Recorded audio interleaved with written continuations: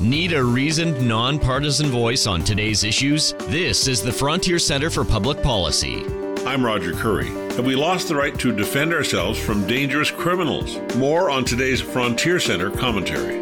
The Frontier Center for Public Policy is Western Canada's most thought-provoking independent think tank. To learn more or comment on today's program, visit fcpp.org.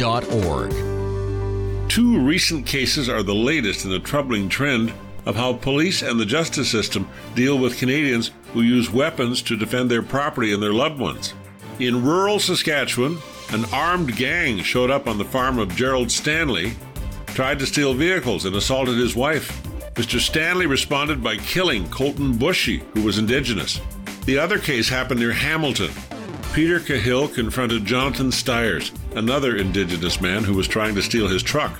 He had reason to believe Stiers was raising a gun, and he shot him twice at close range, killing him. Both Stanley and Cahill ended up being charged with murder.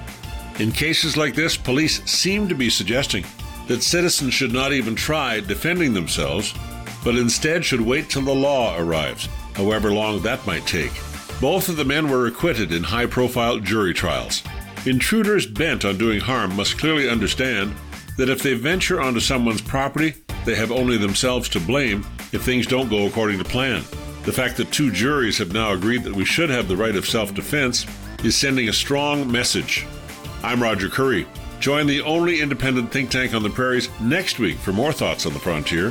For more on citizens' rights, visit our website, fcpp.org. This has been Frontier Radio, sponsored by the Frontier Center for Public Policy.